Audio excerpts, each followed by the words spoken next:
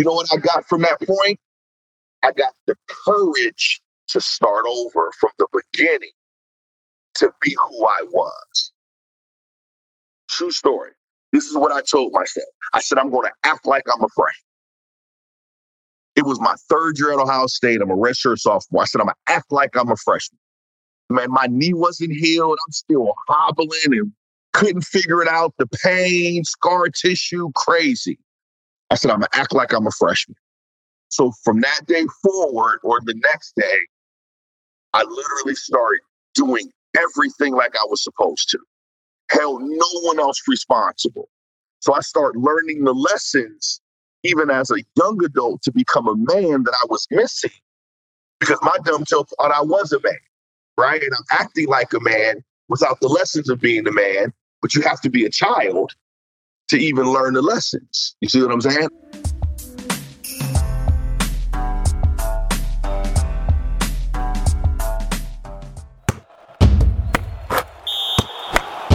In case you haven't noticed, we love podcasts. In fact, we love building podcasts, everything from development to production. Because of all that, we're building a one-of-a-kind podcast network.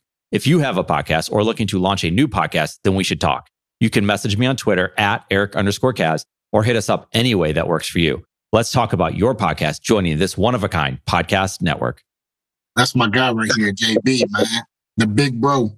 It's the guy, I promise you, like going through life in general. Like this is the man that if you go and talk to JB, he's just going to give you some kind of advice that really makes you think about things and make you go, okay, yeah, I can definitely see why this is happening or X, Y, Z. So that's just kind of who he's always been. I mean, that's been my guy.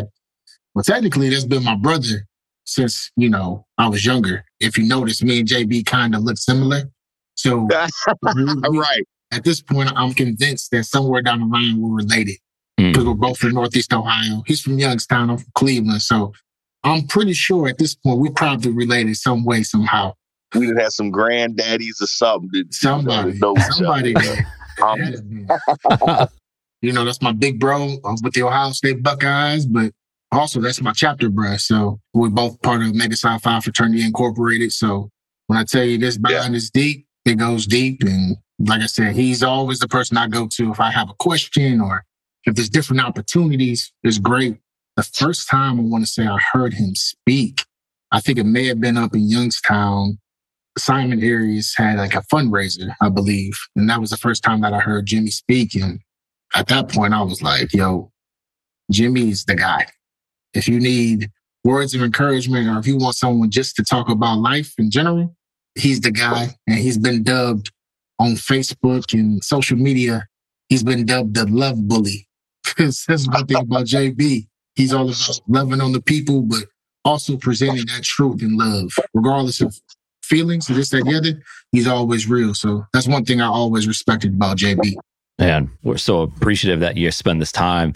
Nate, when we first met, we had a conversation, and one of the things that first came up was the transition out of college football. And you, I think it said, you turned on the TV, the first game of the year, the Buckeyes were playing, and someone's wearing number 20. And then it hit you. And I know we talked to a lot of athletes that have that same feeling no matter when they left, whether it was in high school, college, professional. Some of the things that you're just talking about, is that the type of conversations you've had with JB as you dealt with that, or as you deal with other things in life, that you're dealing with major life transitions, perhaps? I think I dealt with it and had to deal with it in a different way.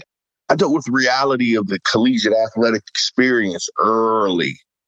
For instance, in college, I took care of my own classes. I got my own summer jobs. So I got summer internships that were predicated based upon what my major ended up matriculating to be, right? So I came in as a pre-law and learned pretty fast. You ain't going to be pre-football or pre-law. So you got to figure that out. Yeah. I was the naive guy that thought I was going to play both ways and get a law degree at the same time, right?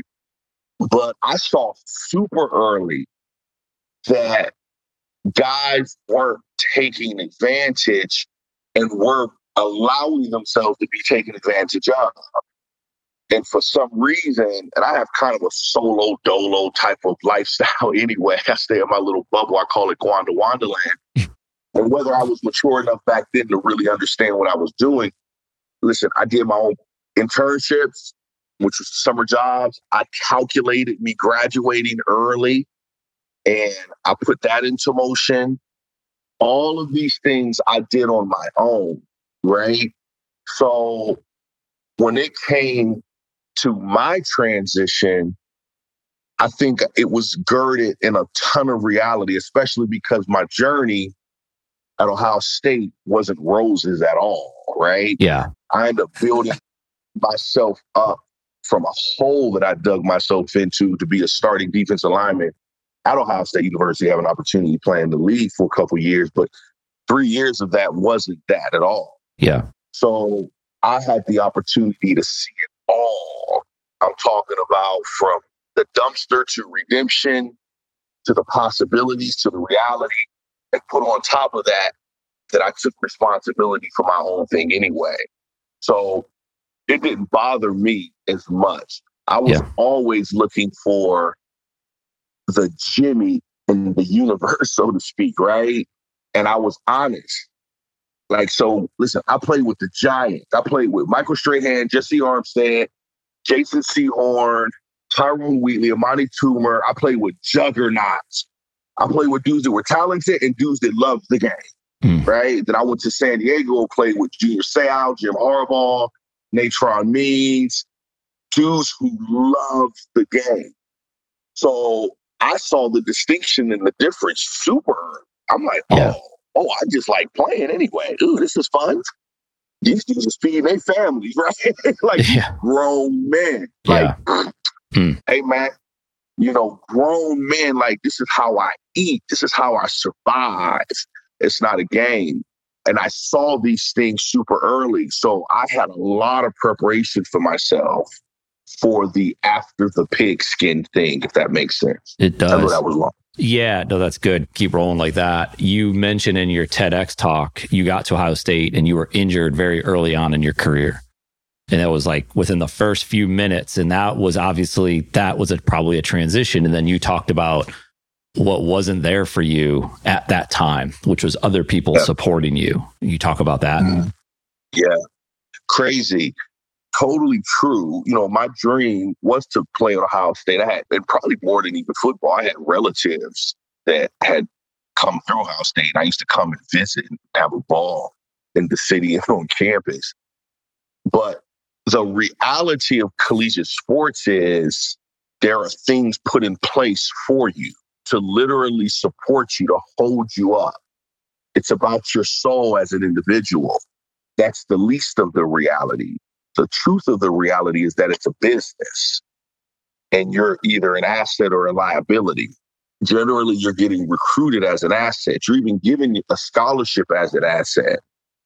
Then how much of an asset or a liability you are is literally predicated based upon every single day. If you don't understand that, you'll be looking for comfort. You'll look for wisdom, guidance. You'll look for the adults that are to look out for kids in an adult environment to protect kids. You realize real soon that they're not there. I tell people 2 of the most adult situations that kids are thrust into: prison and college. College isn't a kid situation. Grown people, right? And people are literally leaving, like they're seniors in high school who they already know they're responsible. They're dropping them off, saying, "Peace, figure it out." True? Yes. No, true. People don't even look at it like that. No. Crazy and insane. Only other place is prison. And that's totally, obviously involuntary. And you got to figure it out fast or you sink. Yeah. Right? Mm-hmm. Or you end up having a bunk mate called Bubba and you end up being a sweet tart, right? And that's how it is. Ohio State, not just Ohio State, it's the collegiate experience could eat you alive. And that's almost what happened to me. I did get chewed. I had a bunch of saliva on me. By the grace of God, I didn't allow myself to be swallowed. And I fought myself up out of the esophagus and the throat and the digestive system of failure and defeat. But I had to figure out, Jim, it's not the coaches, it's not your mom, it's not your daddy, it's you. And I realized that, listen, God put everything needed in me to make it happen. The realization, the development, all those other things, those come either in some sort of time or experience or circumstance, but it's already in there. And once I realized that became my journey to redemption that generally most Ohio State players don't get. I'm probably one of the few guys that has an ultra redemptive story out of Ohio State. You needed that. Then that injury, would you look at it to say, like, obviously you never want to get hurt or something like that to happen, but that time in your life, that time in your career was like necessary for you to get to where you were going? Or was that going to happen regardless? Or okay, I totally understand the sentiment. This is where the truthful Jimmie comes in. Yes. Hell no. Okay. Yeah. I'm the guy that doesn't think you have to go through stuff to experience stuff. Okay. Mm-hmm. We do learn things through circumstances if we choose to. But I can have a silver spoon in my mouth. I can grow up in the Hamptons. And as long as I have the proper guidance, experience, and upbringing, right, and understanding, I'm going to probably be dope, right? You see what I'm saying? Yeah. Or I'm going to be what I'm given. Does that make sense? It does. So that I have to go through that? Heck, man, please, no. Listen, bro, I played with Corey Stringer. I played with Lorenzo Styles. I played with Orlando Pace. I played with Sean Springs. Jesus, keep going. I played with Juan Porter. My coach was Coach Cooper, Coach Coyer, Coach Puggett, Coach Conley, Lovie Smith. Man. You see what I'm saying? So that for me is an excuse. Yeah. Right? To say that was a necessity for me to have to go through that to get the lessons for me to be a dope individual is asinine. I just didn't have the foresight, even the fortitude, even the maturity, even the understanding to receive the wisdom that these homies had in front of me. In some ways, all I had to do was really follow. Mm-hmm.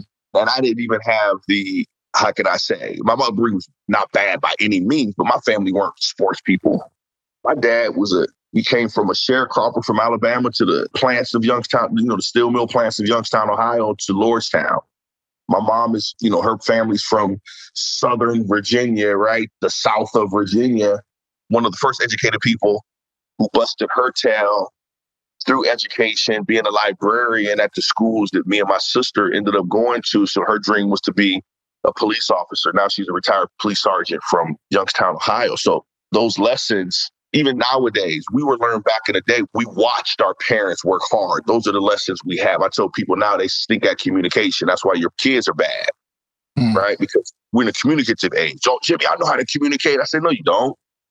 I said, you know why? Because we weren't taught to communicate. It's not personal.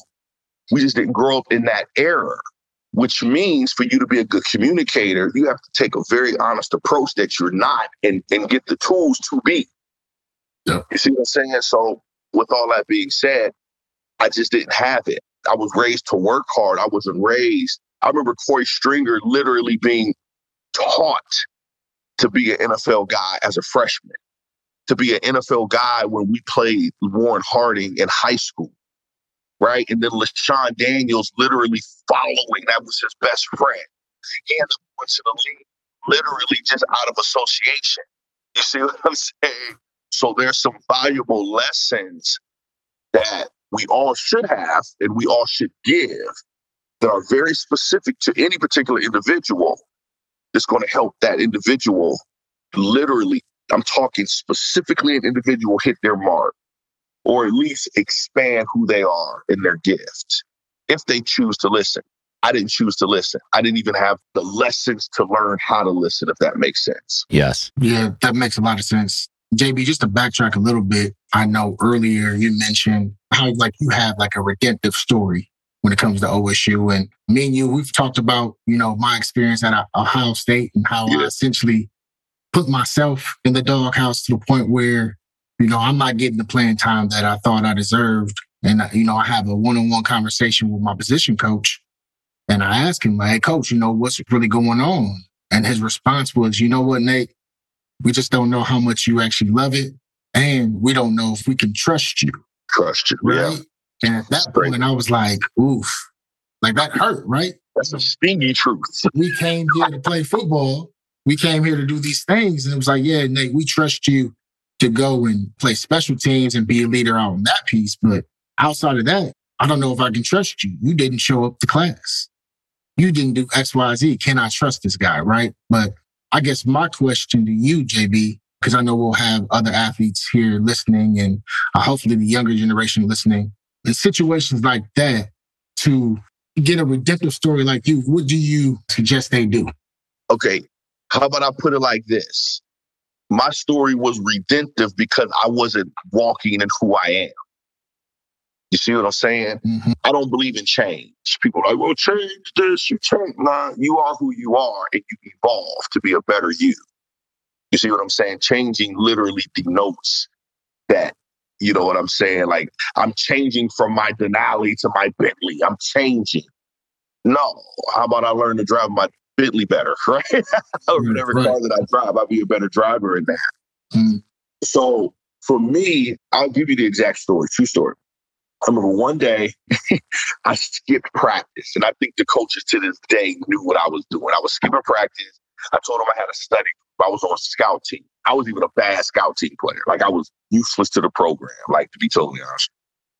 So I went and got me some weed, and I went and got some malt liquor, 40 ounce. I think it was a St. Ides. And I went behind us. At the time, the Billy Davis baseball field was being dug. So it was a huge construction site. I was one of the few dudes that had a car. I had a red Lumina. We used to call it the Loomy Loom. And I went back there, and I was about to get it in, right? By myself, literally solo dolo, crazy. And man, I felt embarrassed. I felt shame. I was like, what the hell am I doing? This is crazy. I'm looking around. It's pitch black, and it's me out here in this car in the boonies. And back then, West Campus was West Campus. Yep. Now West Campus looks like Carter Campus. Nah, it wasn't nothing out there like that. And I literally asked God, I said, God, if you help me get out of this, I said, I'll serve you, right? And that's not really what this is about. But nothing changed. This is where a lot of people get confused. They think stuff changed. No, nothing changed. You know what I got from that point? I got the courage to start over from the beginning to be who I was. True story. This is what I told myself. I said, I'm going to act like I'm a freshman. It was my third year at Ohio State. I'm a redshirt sophomore. I said, I'm going to act like I'm a freshman. Man, my knee wasn't healed. I'm still hobbling and couldn't figure it out. The pain, scar tissue, crazy. I said, I'm going to act like I'm a freshman. So from that day forward, or the next day, I literally started doing everything like I was supposed to. Held no one else responsible. So I started learning the lessons, even as a young adult, to become a man that I was missing. Because my dumb self thought I was a man, right? And I'm acting like a man without the lessons of being a man, but you have to be a child to even learn the lessons. You see what I'm saying? I'm dealing with that now with the kids I'm coaching. I told the cats, I say, I'm giving these kids their childhood back. Because they don't know what respect is. They don't know what honor is. They don't know the thought process of manhood because their parents haven't allowed them to be children. Even in their efficiency, the good kids, they still don't know how to be. You've never been a kid. So how the heck are you going to be a man and you don't have to be a kid? So I went back to the beginning. No faking, no acting like I'm something that I'm not. I was Jimmie Bell from day one, like I'm on that campus. Did everything like I thought I was supposed to do and did everything that they told me to do, right? That wasn't the end of it. So I ended up getting healed. I ended up making my way back to practice squad. I mean, not practice squad, traveling squad. Can't make this up. We go to Wisconsin. One of the coaches, did you ever have Coach Young? I didn't have Coach Young, no. Man, you never had Coach Young. Coach Young was our country old school defensive coordinator that had all written Jimmie Bell off. Like, no one really liked the guy, but he ripped me off. So if he ripped me off, hang it up. But I had already, from simply me being me, Going back to being me, I got myself back on the traveling ball. We getting our butt kicked by Wisconsin in Wisconsin. I ain't playing. I'm like literally the second team. I'm like the second team special teams guy, right? Dude comes in at halftime and beelines me and just starts giving it to me. Like I'm playing. Like I'm the reason. Everybody in the whole place stopped with big eyes, looked around like, what in the hell is going on here? I think that's what people really realize. You know, a lot of people will tell you, hey, man, this is going on, that's going on. And you know how it is. Everybody trying to make it happen. So people pretty much putting it all on you. Well, this is the first time people saw, hey, man, Coach Young tripping on Jim. You see what I'm saying? But my point is, people get emotionally attached to the circumstance. So me going back to the beginning had nothing to do with if anybody believed in me or not. That was for me. I had to be me, right? So no matter what I built myself up to be, no matter how positive things were going, it didn't matter. It didn't matter, not to anybody else. Why would it matter to Nate, right? Why would it matter to Coach Young? Why would it matter to anybody else? It didn't. But it should have mattered to me, and it did, because that didn't make me quit. So I kept going. Can't make this up. I get a phone call one day after the season. I get a phone call from Winfield Garnett. He said, Jim, are you ready to play? I said, what you mean, am I ready to play? He said, bro, he said, Coach Young is gone. Out of the blue. Can't make this up. He said, Coach Young is gone. He said, something happened in his family. Listen, Coach Young was the assistant head coach. Literally in one day packed up and left. I said, man, heck yeah, I'm ready. But you know why I could say I was ready? Because I was. Mm-hmm. I went back to be me for 2 years, a year and a half. I busted my tail to reclaim me. I was the redemptive story. You see what I'm saying? Not Ohio State. I had to redeem myself. You feel what I'm saying? And then guess who comes in? That's my coach. Freaking Coach Haycock. That's my guy. Freaking Coach Haycock. And this mofo, so I'm busting my ass now, and I look the part, right? So he's sitting there like, he comes out one day, I can't make this up. He said, Jim, why the heck aren't you playing? And obviously you can hear the chatter in the coach's room, right? They don't trust me, right? They don't believe in me. They don't trust me. And he's like, bro, why are you not playing? I said, listen, bro. I said, I dug myself a hole that I'll probably never get out of. I'm just being honest. He said, listen. He said, if you do what I asked you to do, he said, you'll play here. You know what I'm saying? And that's where I went from literally in the belly of, I went from the belly of failure at Ohio State University to the highest level of redemption. And not only just playing, but I was an impact player on the squad and have an opportunity to play in the league more than guys that's come on that campus and played from day one. You see what I'm saying? So to answer your question, you got to be you. You got to figure out who that is. Got to figure out who you really am and build that. If you're in a situation, that's how you redeem yourself. If you're not in a situation, that's how you get better. That's all the great people's story anyway. When you listen to David Goggins, that's all he talks about. That's why he puts in so much what he calls torture, so he can continue to remind himself who he is. Is that necessary? Not for me. It's necessary for him to continue to remember who he is. Michael Jordan, Allen Iverson. The reason I love LeBron James, because he doesn't seem to waver from who he is. Everybody wants him to be somebody except for himself. Yeah. And his success is in him. Yeah. You know what I'm saying? That's how God created it. And he gave us the courage to do so. Yeah, that's good right there. It's funny because I was my redshirt senior year, spring ball, right? And everything was going down with, the investigations with the tattoos and all these other things. And I had a spring practice in which I didn't reroute the seam. Actually, I didn't reroute the seam because, the back flared. So I expanded out. It was like 3rd and 7. So really, I did the wrong thing. I should have carried the seam, right? So I get pulled out. Coach Fick is over there screaming at me, talking about, you're a redshirt senior.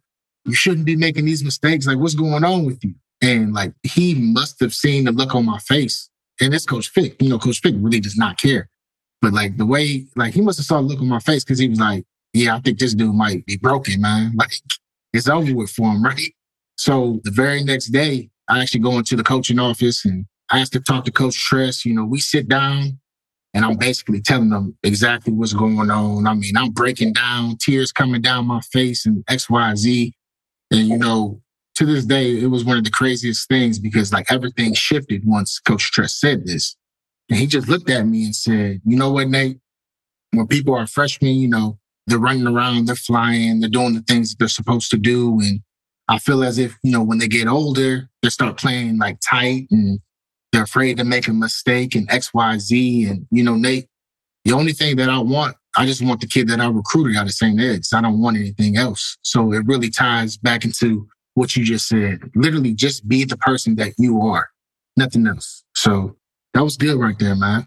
It might be a Youngstown thing because, you know, you've been from Youngstown and coaching over at Youngstown State. Maybe that's where y'all got it. But no, that was good right there because I think a lot of players, when they go into college, whether they're playing sports or just going to college as a student, I think they forget who they are and they're trying to be something that they're not.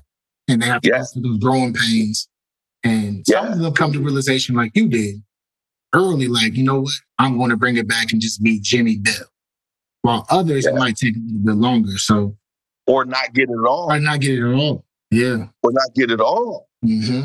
I remember coaching up a homie, and we both know him, a homie that had gotten done playing, tough position, because he happened to be a defensive back. In his era, catch was going every year. He got hurt. You know, locker room could be tough, right? So you get the jokes, you get the this and that. You see your homeboys doing these things. You're sitting there, and he's acting depressed. He's not depressed. He's acting depressed. And I had to remind him who he was. I said, bro, you're looking at your homies and what they're doing, and it has nothing to do with you. I said, let me give you an example. Were you one of the top dudes in the country? He said, no. I said, but I actually think you could have been because I watched you play, but you weren't. I said, your dream was to what? He said, get a scholarship to Ohio State University. I said, exactly. I said, because I know your dad. I said, you had a ton of scholarship offers, didn't you? He said, yes. I said, Ohio State, was it one of them? He said, no, because I already knew it. I said, who came in at the last hour and offered you a scholarship? He said, Ohio State. I said, listen, homie, this is the crazy part. You're sitting here as if you've lost the dream that you're watching your homeboys live, and you've already lived yours. Your dream was to play football for Ohio State. If you told your story from the honest perspective, where you'll save people's lives, because that was his redemptive story, right? He fought his way to get a scholarship. And in the last hour, he had the faith to hold out. Does that make sense? Yeah, it makes sense. But now he's trying to be Roby. Now he's trying to be such and such. Mm-hmm. Now he's trying to be such and such. But that would depress me too, trying to be somebody else because I'm living a lifestyle that I could never achieve. Can't do it. You see what I'm so insane. Absolutely crazy. So yeah, those are those athletic stories that people they don't understand the psyche and the circumstance and the soulfulness that goes into the journey. And again, like I say, this is the deal. You got kids being thrust and dumped into an adult situation. Mm. People don't look at it like that. Those are freaking adults with no guidance, no wisdom, no understanding, bro, no protection. Mm. In these situations, and you look at these universities, businesses, people are always looking to blame something bigger than them, right? Like someone could blame the university, the NCAA, right? And I'm not saying that they shouldn't be. I don't know, because I've already learned, Nate, like you said the word truth before. Like I'm just sitting here, I'm like, just JB, keep talking because you're speaking these truths. It's so much easier, and perhaps that's it, to say, I'm just mad at the football team. I'm mad at the university. I'm mad at something bigger because it removes it from my obligation, from my responsibility to not have to worry about it anymore. It's like, I could just put it on the university. Because like you said, it's not just Ohio State. This is everywhere. This is college sports. And it happens, I'm sure, professionally, but. Yeah. I think one of the hardest things for most people is to look in the mirror and accept responsibility for the position that they're in. Mm-hmm. And it makes for the excuse for them not to, like we did it earlier. And I'm not saying that you were saying, well, Jim, you had to go through this. Like, I'm just an honest dude. No, you don't. But that's what people in personal development will do. They'll try to tell you, if you don't go through this, the next man, get the hell out of here. You don't need that. I can have a mentor that can literally lead me down the path with the information, if I accept it, that'll get me to where I need to get to. I don't need to go through these things. We happen to go through these things because of the choices and decisions that we choose to make. A lot of us don't like to take responsibility because it's a soulful thing, right? And I think most people live an investigatory lifestyle. That's a big word, too. I probably made that. Well, I like it, yeah. I like that too. I think every day people are trying to investigate the why. You know what I'm saying? Why is this happening? Why am I here? Why did this? Why did that? Why did this? Da, da, da. And no one starts with themselves. Mm. It's all of these other things where the beginning, the middle, and the end of your answer is right in front of you. It's right in front of your nose. It's you. Mm. But again, I think in a lot of ways that can be heartbreaking. Most people are living in trauma, right? Most people are surviving from trauma. And I'm not talking about Uncle Rufus doing his thing and da-da-da-da-da. I can be driving down the street and somebody can say, "You nigga." Well, that's trauma. To me, right? How I heal from that trauma is going to dictate how I continue to move forward. If I act like that doesn't bother me, then that's trauma that I'm one day going to have to resolve myself of. Does that make sense? So most people are living through trauma that they don't want to live through. You see what I'm saying? I have a homeboy, one of my business partners and marketing guy, and we're in this area and we were talking about some race stuff. And this one guy who uses race for everything, don't agree with him. And then the way that my dog put it, he said, "You can't let that stuff affect you like that." I said, "Whoa." I said, "That's not true. You're not allowed to dictate someone else's trauma." But you see how easily it is for all of us to dismiss someone else's trauma. So we're conditioned in a lot of ways to not heal.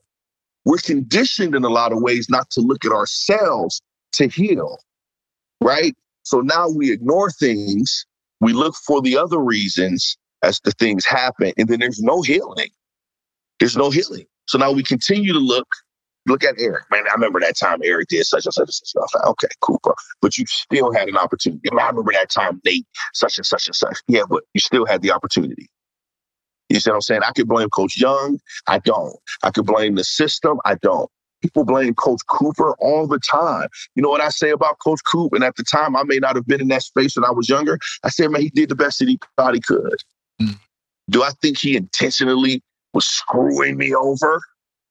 No, I think he thought he was doing what was best, right? And that actually puts the pressure on me to be a better person. The benefit of that, I become a better person. Yeah. No, that's real. I'll become a better person. I can't become a better person if I'm blaming other people. And the hard part is blaming them through the truth. So did Coach Coop screw me? Yes. Does that have anything to do with my growth, my positivity, my positive progression? Nope. Not at all. Not at all. And I think that's what a lot of people need to understand. Look at yourself. You're going to be the success or the failure of your situation. Mm-hmm. That's why it's easy to blame other people. Yeah, I've had people that I've played with, like to this day, and we're in 2022. I haven't played a snap since 2011. To this day, they still blame their position coach and still hold on to like this hatred or hate towards them. And I'm like, yo, like, I just asked the question. I'm like, hey, did you, like, if you're being honest, did you do everything that you could have done perfectly in order for you to be on the field and get whatever it is that you thought you should have got?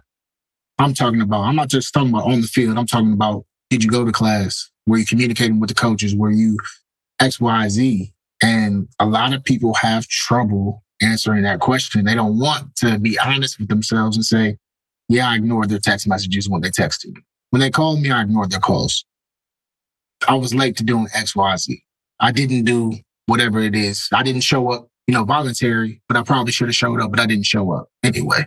Right. So I think having those honest conversations is how you grow. I mean, I know it's helped me. And like I said earlier, it's my conversations with JB that have allowed me to grow, if I'm being 100% honest. Now, hopefully those who are listening to this, they'll hear JB's story and really just see his view on things. And hopefully that can help them grow as well. So yeah, man, it is very hard to look at yourself in the mirror. Yeah. Because it's easy to blame everybody else. But when you got to face it yourself, it's like, yo, accountability and being honest with oneself is the only way for you to grow into who you really are, if I'm being honest. So I think there's mercy in truth. And I'm talking us intentionally tripping, right? I ain't talking about, I made a mistake. I'm operating in truth. You know what I'm saying? You're not being avoiding things. You're not avoiding life. You're not avoiding your particular responsibility in things. And it's crazy that people do that too, bro. I'm not absent of understanding that it happens, but it's just weird. It's weird to see when people talk their way out of truth. And you be sitting there like, hey, man, that's the most obvious thing in the world. What are you talking? No, but hear me though. But I'd be like, it's kind of obvious. You see what I'm saying? Yeah, but I think with that lack of honesty and truth, I think that's where it kind of leads to your TED Talk where you said you try to make your what if bag as light as possible. Yeah. If you understand truth and you're actually walking in who you are, that what if bag is really not heavy to carry because absolutely you're taking advantage of every single thing that's in front of you, right? So absolutely. Yeah, man. Now the tough part about the understanding about that what if bag though, some people, whenever I share that, I can't make this up, I get a tingle because I get scared of how people receive it. Because some people think the what if bag has to do with success or failure. And it doesn't. It doesn't. It really has to do with truth, right? So it has to do with maximizing the opportunity. But some people will say, man, I'm so regretful because this didn't work out. Well, that's not a what if bag. Or I'm so regretful because of such and such and such. No, that's not the what if bag. The what if bag is where you're honest and truthful enough with yourself to maximize it, that you put everything into that opportunity. In my opinion, God never said how things are going to end up. I think it is our responsibility to take the steps. Oh, 100%. Sometimes you got to take one step. That didn't work out. Then from that position, you make another choice and decision to make another step, right? Mm-hmm. So now you're in a totally different position. Totally obvious, but that's the truth. So now you have to make another decision, right? That decision was never meant to work out in your favor anyway, but I needed to get you from the first step, the first position, to the third and fourth position, right? Because when you finally get to the seventh position, things will become clearer. The first 6 or 7 things were never meant to work out for you. They were meant to get you from one position to the next. You can't see the forest through the trees until you go through the mofo. Yeah. One of the scriptures, so we got a team scripture now, and it's the scripture that says, as I walk through the valley of the shadow of death. And I had an epiphany one day based upon my team and the fear that they operate in and how do you overcome it? It's nothing that Jimmie can say. You got to go through the valley. They have a valley that they have to go through, not over, not under, right? Not around. And man, you got to go through the valley. And what does it say in that whole passage? It says that I have these rewards that are already available for you. You just can't see it because you haven't gone through the valley. And your enemy is going to be sitting there tripping like, what the heck is that? They're going to be tripping because they're going to see it too. They're going to be wondering, you know what I'm saying? But it's because I went through the valley. And you can only go through the valley in truth anyway. Yeah. Nothing else can get you through that valley. Yeah. That truth and love is the Lord anyway. You know what I'm saying? I ain't being all spiritual, but it's the truth. No, I mean, that's not super deep, but that's literally what I was going to say. I was going to say, listen, like, what leads you to that valley is that honesty, that truth, being able to walk it out almost to, I wouldn't say walking backwards, but like you're walking to the person that you're supposed to be. You're supposed to be Jimmie Bell. You're supposed to be Nate Oliver. You're not supposed to be LeBron James. Your name's not LeBron James, so you're not supposed to be that. I know that saying back in the 90s was, I want to be like Mike. I had a whole bunch of people trying to be like Mike. Instead of trying to be themselves, right? And instead of never be Michael Jordan. themselves. You got to be. Absolutely. So, yeah, man, I like that. That's good stuff right there. There's truth. When I ask you that question, it's come up a lot. And I think a lot of people take it when they talk about the problem, the obstacle that they had to overcome, that they had to go through. They were grateful maybe for that. And then that question comes up and I ask that question. It's what you all are just talking about. And the way you answered it, I've never had someone in your position like that say that to me. And it's continued. It's just, I'm just writing it down. I'm thinking about it constantly because of the way you responded in truth to everything that you've talked about today. And I just want to put light on that because, man, it's so important. Because I think, like you're saying, you don't want those things to happen. And it's just, you could do it right now. And you go and you talk to kids, right? I've seen pictures of you in the news and you're at schools and you're talking to these kids and there's some kids, they're having a good time, man. Things are good. And you're presenting this to them like, you don't have to go through something terrible, right? Except for the truth, right? And the way you answered, the way you talked about it, I'm never going to forget the way you shared that with me. Yeah, and people think, and again, thank you for allowing this conversation, but you have kids to this day that are living out the existence of something else. Like they think that their childhood is supposed to be rough.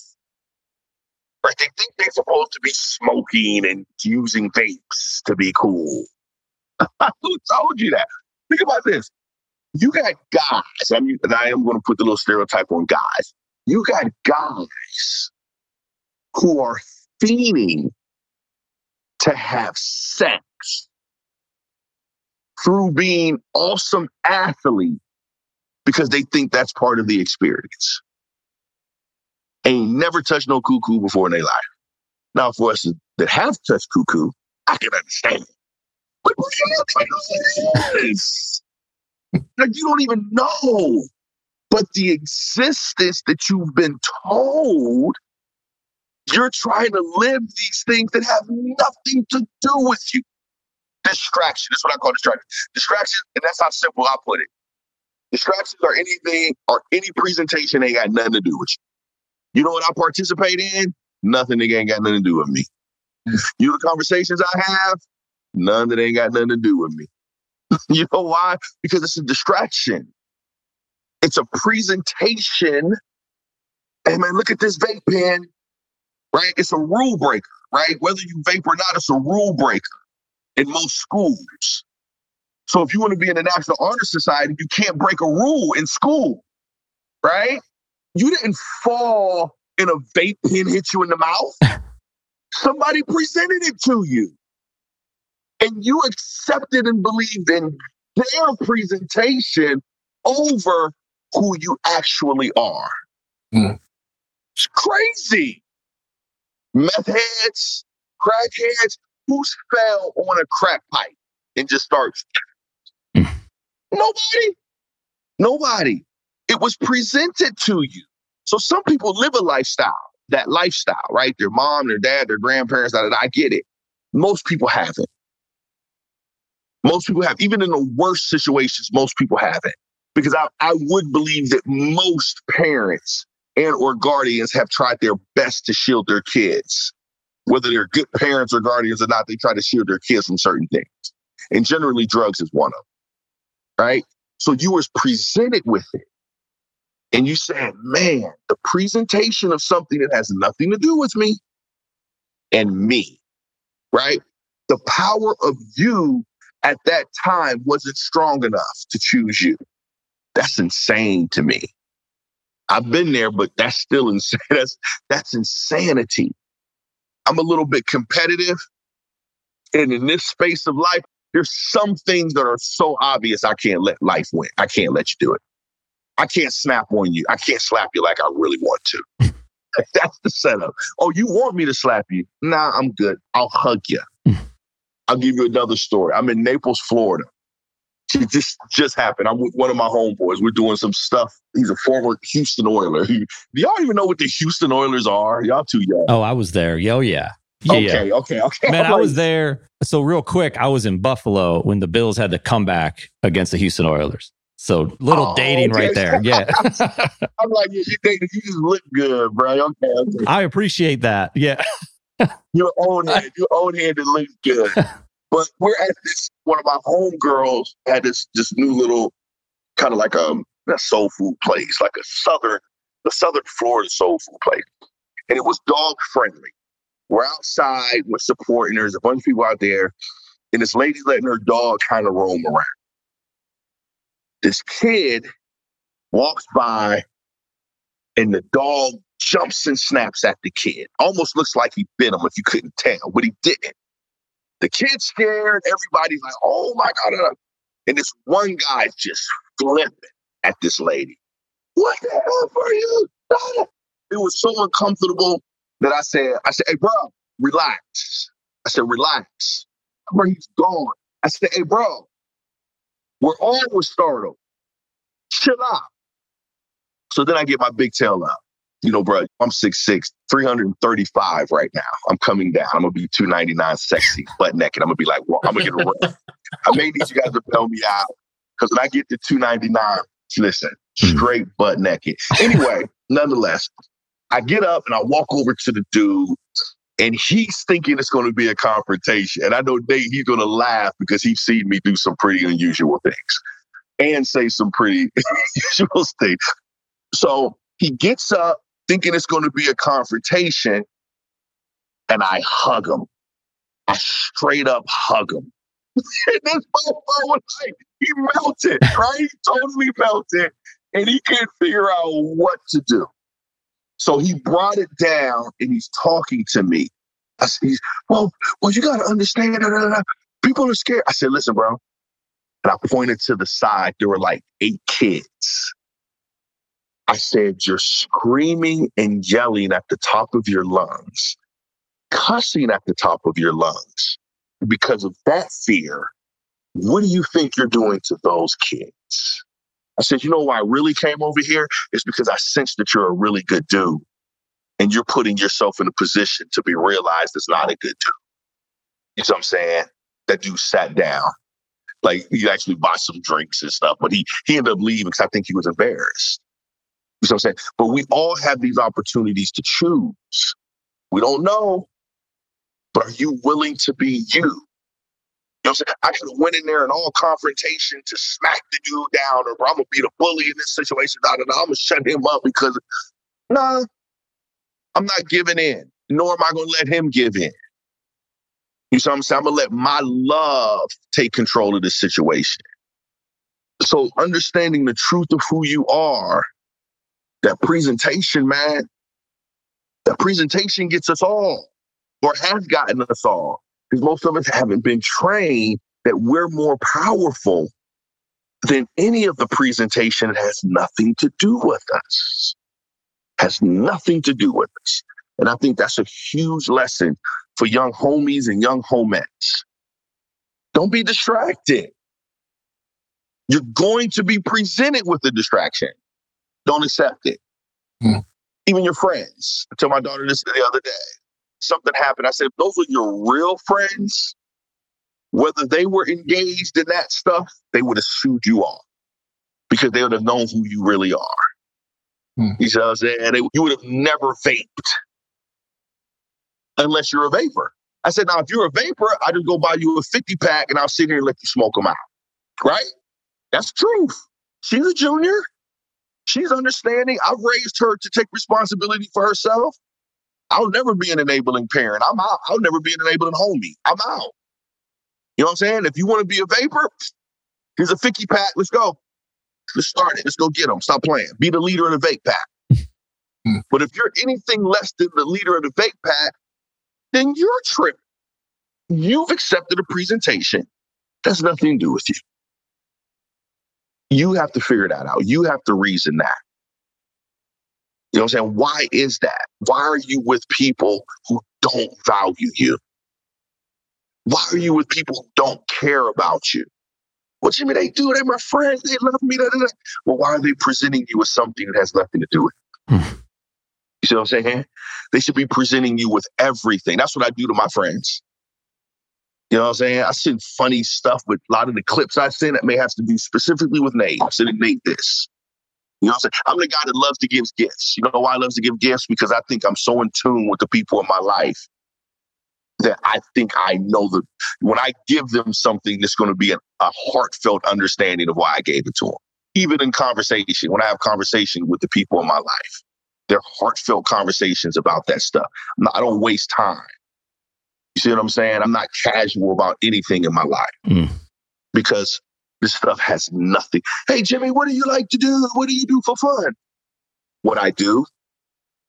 You don't do this, and this? Nah, why? It ain't got nothing to do with me. It got nothing to do with me.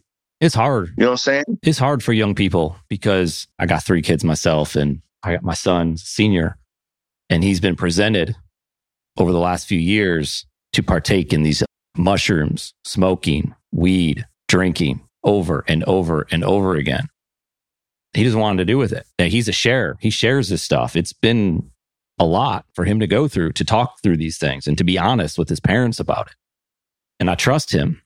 And what happens when these kids continue to want you to participate in this? He's had to branch out, right? And he's made other friends that don't put him in those situations. But I think it's very difficult for kids these days. I mean, the access, this thing right here, they're 24/7. They go home from school. We used to go home and maybe you get a phone call here and there. Maybe you meet up at the mall later on.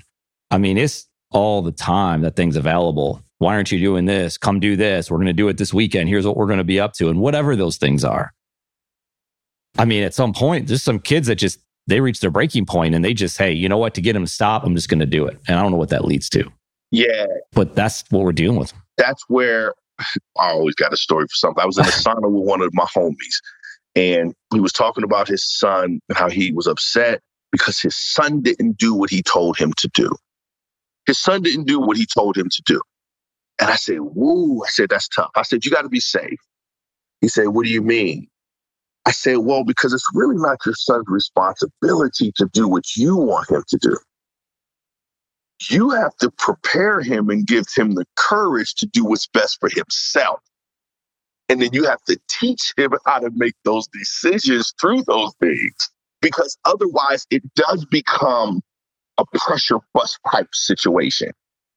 You see what I'm saying? Now it becomes a habit that you hope doesn't break, as opposed to a lifestyle. And the lifestyle comes through communication. Obviously, it comes through truth also, but it comes through communication. Even your little homie asking, and I know you probably have, like, bro, how do you feel about these things? Who do you want to be? What do you want to do in life? Okay, cool. Check it out. You can do what you want to do. Pops can't be there and moms can't be there with you 24/7. So you're going to do what you want to do anyway.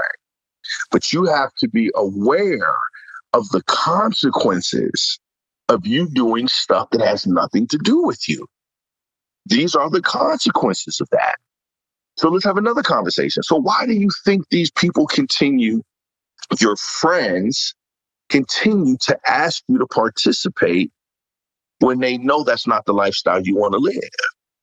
I don't know why my friends do that. Yeah, I wouldn't either. You know what? Are you a good friend? Yes, I'm a great friend. Would you do that? No. So you think they're friends or acquaintances? You see what I'm saying? Like, we're responsible for, back in the rap game, to like break it down to the very last compound. But that's our responsibility. We gotta break it down. My coaches have a problem with that. They coach par, right? I got kids that's only in their second year playing football, period. And they're coaching par, and it gives me the chills every time they open their mouth, because I'm sitting here like, but I don't know what you're talking about. Even in the parness, you know what I'm saying? Par is like level, like you're talking a language they have no clue what you're talking about. So what do you have to do? You have to find a way creatively to speak in an understanding way beneath par, so they understand you. At least they start moving in that motion until eventually you can talk in a communication of par. You see what I'm saying? But again, I think most people aren't as communicative as they think. They don't really have the communication skills that they think. We tell our kids to do this, to do that, and the kids really don't know. I'll give you another story. I remember one time, my homie, well, he's not a homie now. He had this son. He was abusing his kid, didn't even know he was doing it. He was telling his kid to stop doing something. And then guess what the kid did? He stopped doing it. And guess what he did 2 minutes later? He went back to doing it again. I said, Jay, he did what you told him to do. You told him to stop doing that. And he stopped. He started doing it again. You didn't tell him that that may not be best for him. You didn't tell him, you know what I'm saying? You didn't explain to him the detriment of doing what he's doing. You didn't teach him to have the confidence to not engage. You told him to stop, so he stopped. You got mad because he went back to doing it again. You didn't tell him not to do those things. That's communication. You see what I'm saying? And that's what a lot of us fail, even in our relationships. We lack communication. We have some relationships that we're supposed to have in our lives right now, and they've been destructed from a lack of communication. You see what I'm saying? Business partners, same thing, lack of communication. I try not to live my life based upon assumptions. I think assumptions makes fools of everyone. You see what I'm saying? So you got to communicate. I don't need to agree with you, but I'm going to work my butt off to understand where you're coming from. I hope that you would do the same. I'm not asking for you to agree with me. I care less if you agree with me. I do believe it's respectful for you to understand my position and my point. You know what I'm saying? And that's what helps our kids. Shoot, that's what helps adults. Sometimes it's worse for the adults because they're living 30, 40, 50 years of a lifestyle of continuously not understanding. Why? Because not living in the truth. You know what I'm saying? You're blaming other people. You're holding other people responsible. Some people have told you that. No, it's you. It's you. It all begins and starts with you. If I can get you, so I told my team that this weekend after a butt kicking, and really at halftime of a butt kicking. I said, if I can get you guys to believe me just as much as you believe your naysayers, we'd be undefeated right now. That's real. So why do you believe the naysayers and you don't believe the most powerful, positive influence in your life in the past 2 years? You know what I'm saying? So, yeah, man, that belief is a powerful thing. And even with your players, you're saying they're believing what the town is saying that maybe they're not a good football team. They're going to lose every game or whatever it may be instead of listening to you. So, I mean, I kind of look at it like, depending on the situation and who it is, if that individual is still trying to figure out who they are, it's a lot easier to listen and feed into the negative than it is for the positive piece. You know what I mean? So I guess what your student athletes, again, this is for the students who are listening, what are some of the things that you try to tell them as far as like belief? Like you should believe X, Y, Z because of Y. Because I know you're dealing with a few different things over in Belford. I know it's different everywhere you go, but just with your football team in that town in general, like, what are some of the things that you're really highlighting? One of the few things I try to highlight the most is you're not a sum total of your experiences, right? Man, I got abused kids. I got kids that ain't eating. I got kids that can't afford, right? I got kids that are in such fear from inaccurate expectations and then the wrath of not living up to a total inaccurate expectation based upon you know what I'm saying? Not to mention a town that has, I think in some ways, deliberately downgraded and minimized football at the minimum, you know, but other sports too, and the meaning of it and your participation of it. So I have to teach them that you're not a sum total of your experiences. You have to take responsibility for the consequences, good, bad, or indifferent, but that's not who you, just because you've been through this, that does not mean that's who you are. You have to be who you are and then continue to build on that. So my lesson every day literally is trying to convince them. I wish I can show you this one. I had this one kid where he was in such fear. The first game I had to tell him, I said, bro, I can't even play. You're going to hurt yourself out there, bro. You're going to die on that football field because you're in such fear that, bro, he's going to hurt himself, right? So that's part of the honesty of me knowing who this kid is, allowing him to live his experience and his journey through his valley.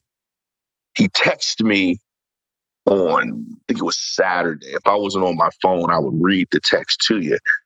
But it was to the point was, I understand what you've been talking to me about fear. And today, I want to thank you for giving me the courage and showing me how to fight through that fear on the football field. And it was deliberate. Actually, I made it at halftime, I actually called him out. Because you can see on the field, he was participating, not in fear. I'm not saying he wasn't scared. I ain't even saying he wasn't fearful. But he was trying to defeat it, where before he was literally running from it. He was running from it. I told the kids, I said, listen, think about it. Some of you are operating in such fear that you're going to get hurt, and no one gets hurt from football. No one gets hurt from the contact. That's what the outfit is for. No one gets hurt from the hit. You may twist your ankle. You may hurt your knee. You may twist your knee. Those are athletic movement things. Those are movement. I said, bro, you can't get hurt. So why are you afraid? That's easy for me to say when they literally believe that they're going to get hurt. Someone told them that they're going to get hurt, right? So those are the lessons. I try to allow my kids their truth. I try to get them to speak their truth so that they can make a decision. It can't be my decision. They have to be able to have the confidence to articulate their decision. I remember we did my touchdown club. We have dinner every Thursday, and it's actually a nice dinner. But at this one particular time, we came to a touchdown club guy's house, and really we had the equivalent of a cookout. It was shrimp, skewered shrimp, steak, and corn. It's a cookout, right? But to them, because of their lack of experience, we might as well have been a Roof Chris, right? We might as well have been a Roof Chris. And I'm sitting here trying to show my coaches, I said, you see what a lack of experience will do. Look at these kids. They're literally like thinking, one of the kids said this. He said, man, I'm too broke for this. He said, I even got lights on in my house. I said, no, bro. I said, you ain't too broke for any of this. I said, this is what you deserve, whether your lights is out or not. You see what I'm saying? So people will even express to you what their truth is, what their positioning is, what their belief is. But yeah, they got a choice. Listen, that's his reality. But I had to tell him that's not what makes you broke, bro. What makes you broke is what's in your brain. You know what I'm saying? I don't care if your lights are or not. That's a whole nother conversation. So yeah, those are some of the lessons that I have to literally every single day continuously teach these fellas. I got 3 kids right now in a prep school down in South Florida, and I hope they never come back here. I hope they never come back because I don't want them to think that what they've experienced in 17, 18, 19 years of their lives has to be their existence. I want them to venture out and experience some other things so they can continue to look in the mirror and see who they are. Some people don't realize who they really are until they get a divorce. Some people don't really realize who they are until they go to another job after 30, 40 years of their present job. You see what I'm saying? Because you have different choices and decisions to make. You have different responsibilities. Some people don't even know what they really like in life because they haven't had the freedom to do so. You see what I'm saying? It's crazy. Some people don't know their favorite color. Some people don't know what type of car they like. Some people don't know if they do what there are in the car. They don't know what kind of house or what area they want to live in. Because they haven't had the opportunity to experience it and let their soul connect themselves to these particular things.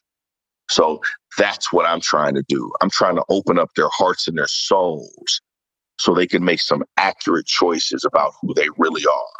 Because if I can get them to make some decisions about who they are, then I can help position them to continue to evolve into the best them. So that's like an everyday thing, every single day. Yes, sir. Nate, man, I met you a couple years ago, and you're bringing these people into my life that I get to listen to now, and just, it's wild. Listen, there are a lot of great people in my life. JB is one of them. If I'm talking about stories and or motivational speeches. I wouldn't even call it motivational speeches because I don't think that's what it is. It's just him just bringing truth and just allowing you just to see really honesty. Like you have to be honest with yourself, honest about your situation in order for you to either, like you said earlier, evolve or make whatever changes that you need to make on the outside, not necessarily inside, but on the outside in order for you to really start walking in your purpose. So, I'm glad and thankful to have people like JB in my life and thankful that I'm able to bring them on, the podcast for you to meet him. And I mean, me personally, I want to get JB back on here a couple more times just because that's my guy. But yeah, that's good stuff. Yeah. Hey, next time we'll tell Eric the story of when I was going to throw the cancer kid over the boat. True story. No, this is a true story. And that is 100% accurate. It really happened. Saved his life. But it saved his life, though. It did. And I know someone's probably going to be listening like, what are they talking about? That's why they have to come back, man. That's why they come back. What's crazy, and I've said this so many times, sports bring people together. And you have this whole thing with like, you happen to play at Ohio State. We had this connection there. You got these other people that you've been talking and we haven't sat here and it's Ohio State, Wisconsin week. The only Wisconsin story we heard was JB getting yelled at halftime in Camp Randall. Oh, it is Wisconsin week, isn't it? Man, it is Wisconsin week, but that's what got us here in the first place. And so people say sports don't matter or what are we doing? Why do you care about the football game? And I get it. And there's way more important things and maybe sports matter because they don't matter. I don't know. But like you're using sports to teach these lessons to these kids. And I mean, I'm just sitting here thinking like we were here because we were going to talk about all this stuff, but it was all because Ohio State and sports and Ohio State, Wisconsin game brought us to have this conversation and it led to so much more. Absolutely. Sports is changing for the better, right? I mean, players are now starting to have their own podcasts and able to really control the narrative of what's really getting put out there. And now sports is allowing us to actually talk about real issues and all that. Shut up and dribble or stay out of politics or whatever it may be. That's pretty much dead because now we have a platform in which we can engage in conversations like this to, potentially help, whether it be athletes or just someone who's going through a divorce, married with kids, trying to figure out that piece, or a kid in a small town or even the inner city that are dealing with, the things that JB just mentioned that some of his kids are dealing with. So I think that's the beauty of sports, like you were saying, Eric. It allows you just to touch on many different things. So it's a beautiful thing. Super dope. Very appreciative that you guys had me on this episode. Mm-hmm. Yeah, man. Nate, we got to talk. What are you thinking, though, this week? It's a game. It's a big game. Listen, I didn't think Ohio State was going to cover the 30 points just because, the QB or whatnot. But JB went on, was a Good Morning Columbus, and said the score was going to be something like 68-17. So JB was actually the closest to the actual score. So I'm going to let JB take this one just because, my score predictions and everything else have not been accurate. So I'm going to let JB do that. But I do believe that Ohio State will pull it off. CJ Stroud is going to continue to play great and might even take off on another run, just like he did on Saturday. So, man, I'm excited about that. Man, look at him go. So this is my thing.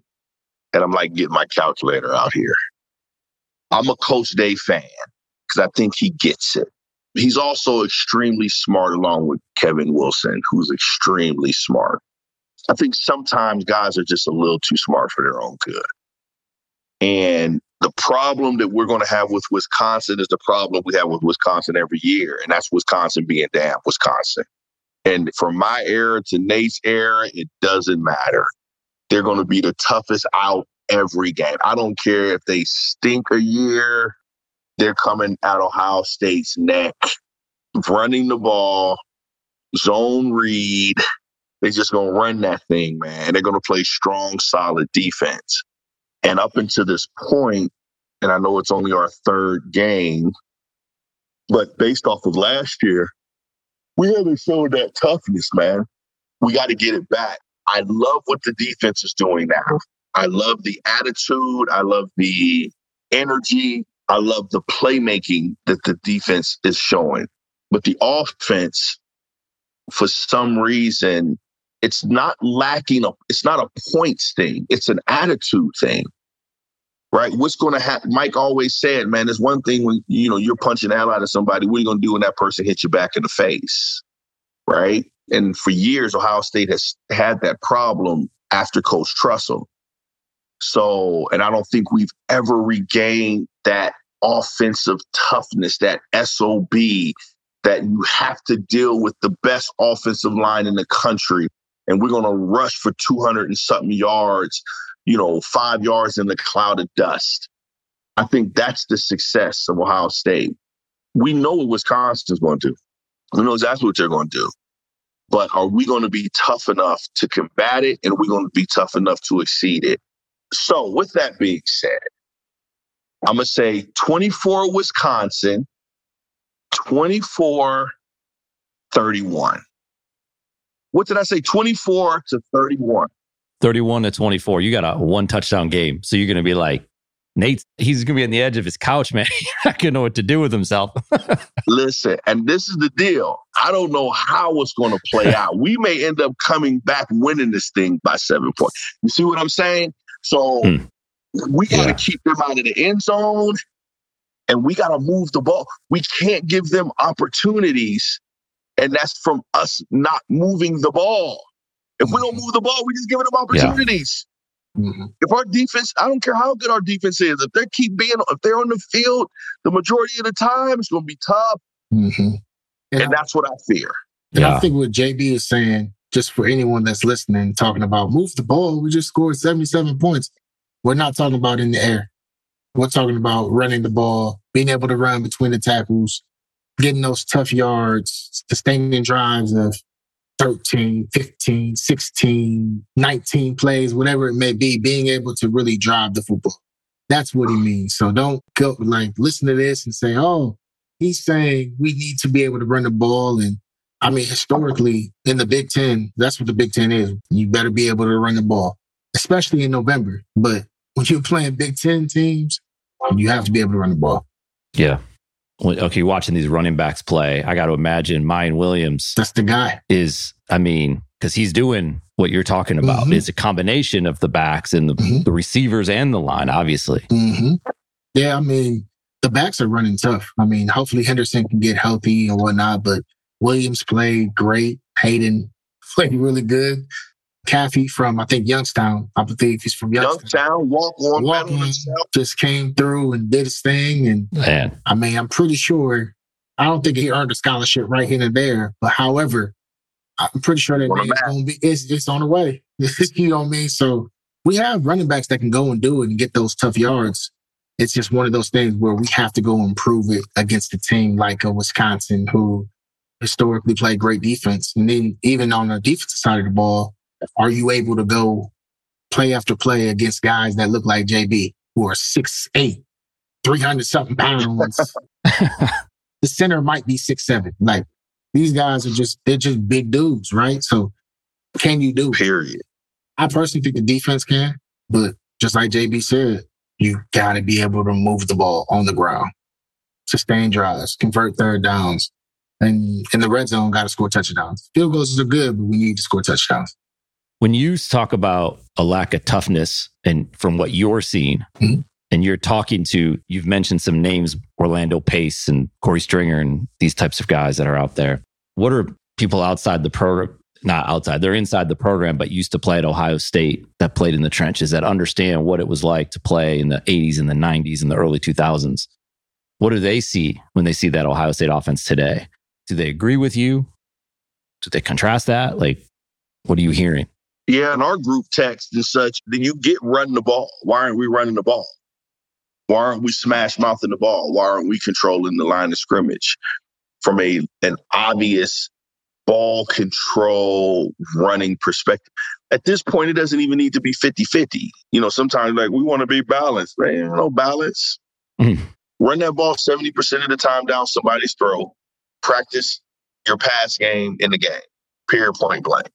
That's how you set the tone. That's one thing that Slickety Nickety does a great job of, or at least has until he got Tua.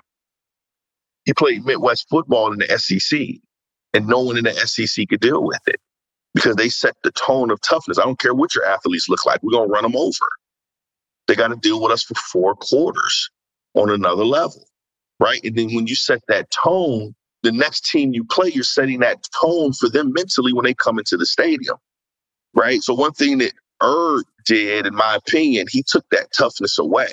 Teams used to come into the horseshoe and the herbs thing thinking they had the formula to win on both sides of the ball. It's never been like that. And that's toughness. It has nothing to do with stats. It has nothing to do with touchdowns. It has nothing to do with those things.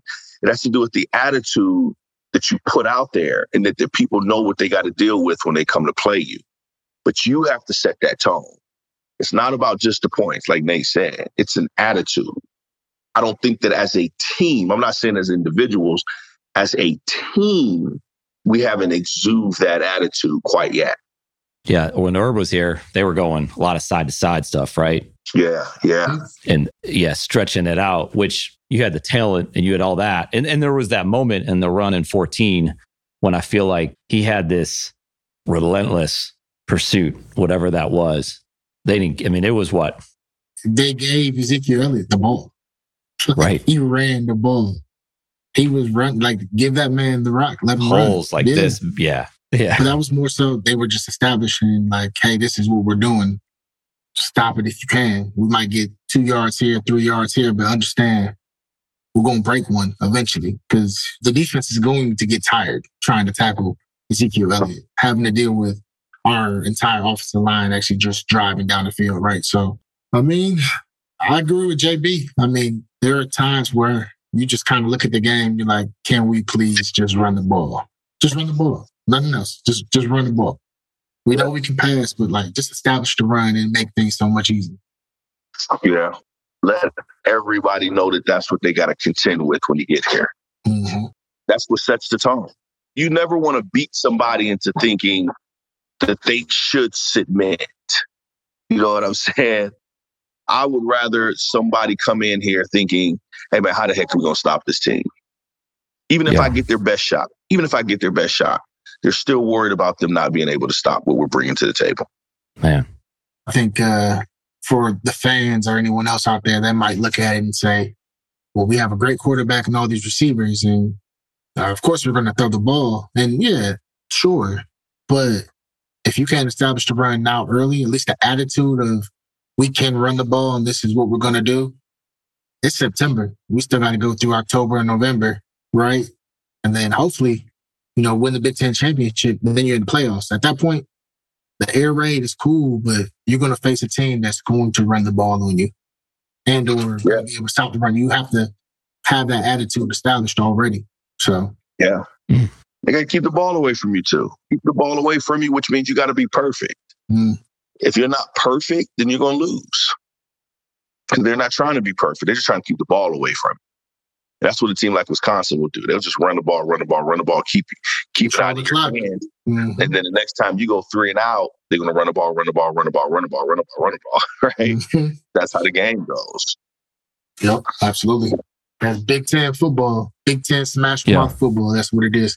They still might beat them by a few touchdowns, though, man. I'm just going to say, I don't know if they got the horses back there. I agree with that. I hope they do. So, yeah. But we're going to find out, aren't we? E-Dub, later on. I'm not going to hold you to today, but I'm going to need your prediction. And you got to give me a little bit of grace to change on Friday. Oh, please. Yeah. Because, there's a whole vibe of the week, right? Yeah. I may change it, but I think it's going to be a lot closer to people. You text us, and we'll put all our scores in the show notes for this podcast. The spread is 18. Yeah. Personally, I'm going to say 35-17, 35-21. So you're right at that number. From us, just because the air raid, but that's about it. Yeah. But I get what JB is saying. I understood exactly what he said when he brought up the run and being able to really just push these dudes back, especially when you're playing a team like Wisconsin. So, yeah. Mm-hmm. I don't know if they have the guys on the back end. They got some injuries too in their backs and their corners. They got a good running back. I don't have to think about it some, because I agree with you that they're going to be somewhere in that Ohio State, somewhere in that high 30s, low 40s. I don't see how you stop it. I don't disagree with you that they still got to get that toughness. And I don't know if Wisconsin, I think Ohio State covers. I do, but I reserve the right to change by Friday. The only way you stop it is to keep the ball away from them. Yeah. That's the only way. I mean, it's at home. This is a blackout game, isn't it? It is the blackout game. Night game. Yeah. I don't know. And they're feeling good. But you got to keep in mind, though, I'm not saying this is going to happen, but this is our third night game of the year. It's a lot of night games. Jeez, it is, isn't it? Like, it's hard to play at night. Yeah. But you got to wait all day. See everybody else. And that whole time, yeah, all dang day. Yeah. Yeah. Yeah. Yeah, prime time. It's going to be interesting. We'll see. And the reason I need a little grace, because I haven't dug in to do my research, part of it is tradition and what I know I experienced last year with some, but the week-to-week thing and even the 2022 thing, I got to dig in a little bit to give you a little more accuracy in my expectation of the game. Yeah. Well, I'll tell you what, right before the game, we found out that the two starting safeties weren't even playing. Yeah. I mean, Ryan Day's running this thing like he's Bill Belichick. Like, you don't know who's in and who's out. The ball kicks off and he keeps it tight. Yeah. Yeah. Listen, what they're doing is dope because, it's almost Trussell-esque, where in my opinion, Truss will play someone not so they would fail, but because they believe that the other guy's better, but they want the other guy to succeed. Right? So handle your business. But if you don't handle your business, we actually think the other guy's better. So we're going to play him. We're going to play the guy who's doing what we ask him to do. We're going to do the guy who we trust. We're going to play the guy who gives us the best chance to win and not just the older guys. Yeah. Man. So it's going to be interesting.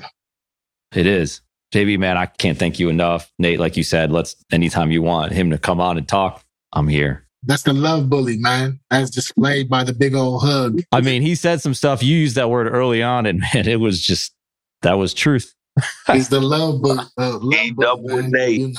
Are you guys every week? Yes, sir. Yeah. I'll come on and give a prediction and smash you guys. How about that? I like it. I like that. I like the prediction piece. And some wisdom and some motivation. And some love bully. Yes. In case you haven't noticed, we love podcasts. In fact, we love building podcasts, everything from development to production. Because of all that, we're building a one-of-a-kind podcast network. If you have a podcast or looking to launch a new podcast, then we should talk. You can message me on Twitter at Eric_Kaz or hit us up any way that works for you. Let's talk about your podcast joining this one-of-a-kind podcast network.